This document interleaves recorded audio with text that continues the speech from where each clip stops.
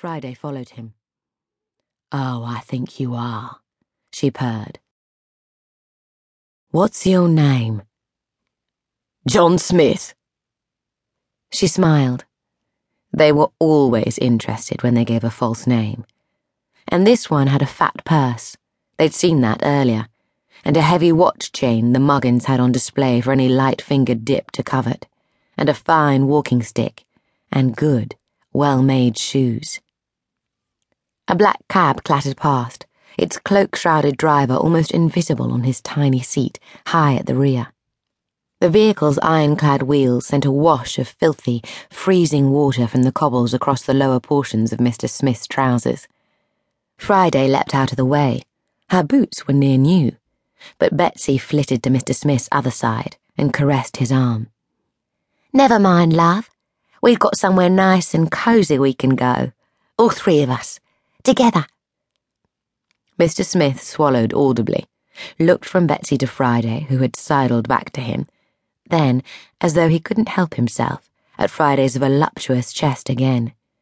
Small clouds of condensation hung before his face in the cold air, as he breathed rapidly in and out. "I don't usually do this sort of thing, you know." "Of course not," Betsy agreed. "How much?" he asked. £1. £1? Two men ambled past, smirking. "Good weather for highway robbery," one remarked to the other. Mr. Smith tugged the brim of his topper down over his face. Tars by the look of them, Friday thought. She grinned. "Fancy some yourselves, do you?" She turned back to Mr. Smith. "That's for the both of us, mind. Twice the fun.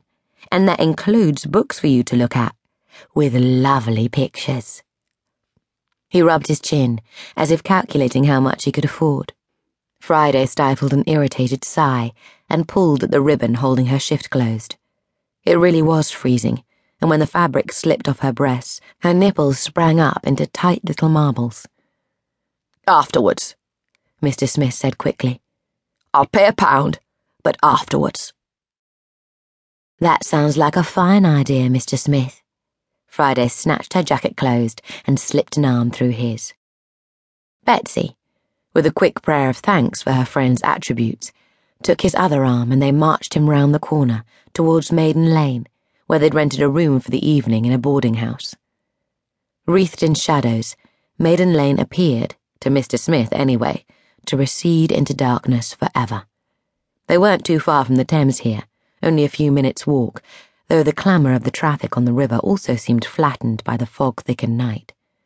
There were no gas lamps lighting the streets this far from the theatres, and Mr. Smith had the eerie feeling he had stepped back in time at least 100 years.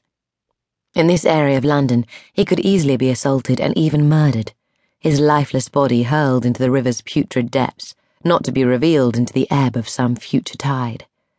Nervously, he struggled to focus his smoke and alcohol-reddened eyes, and stepped clumsily around a pile of evil-smelling refuse, on top of which sprawled a dead cat, its teeth bared in a feral, needle-toothed snarl.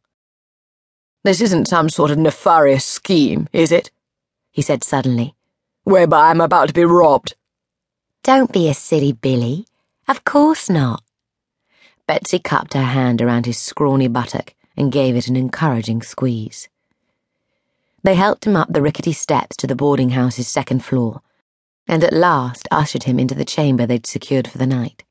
Its meagre furnishings consisted of an iron bedstead, a lumpy mattress on which sat a folded but threadbare blanket, and a single wooden chair. The temperature inside the room was almost as arctic as that outside. "This'll warm us up." Friday knelt, reached into the far corner beneath the bed, and produced 2 bottles of gin. Mr. Smith made a disparaging sound and said pretentiously, "I don't drink Blue Ruin." Having unwound his muffler and removed his hat, leaving the greying hair on his head sticking up like errant feathers, he perched himself on the chair like a skinny little bird sitting with its legs dangling improbably over the edge of a gutter. Now that he was here, he didn't seem at all sure what to do.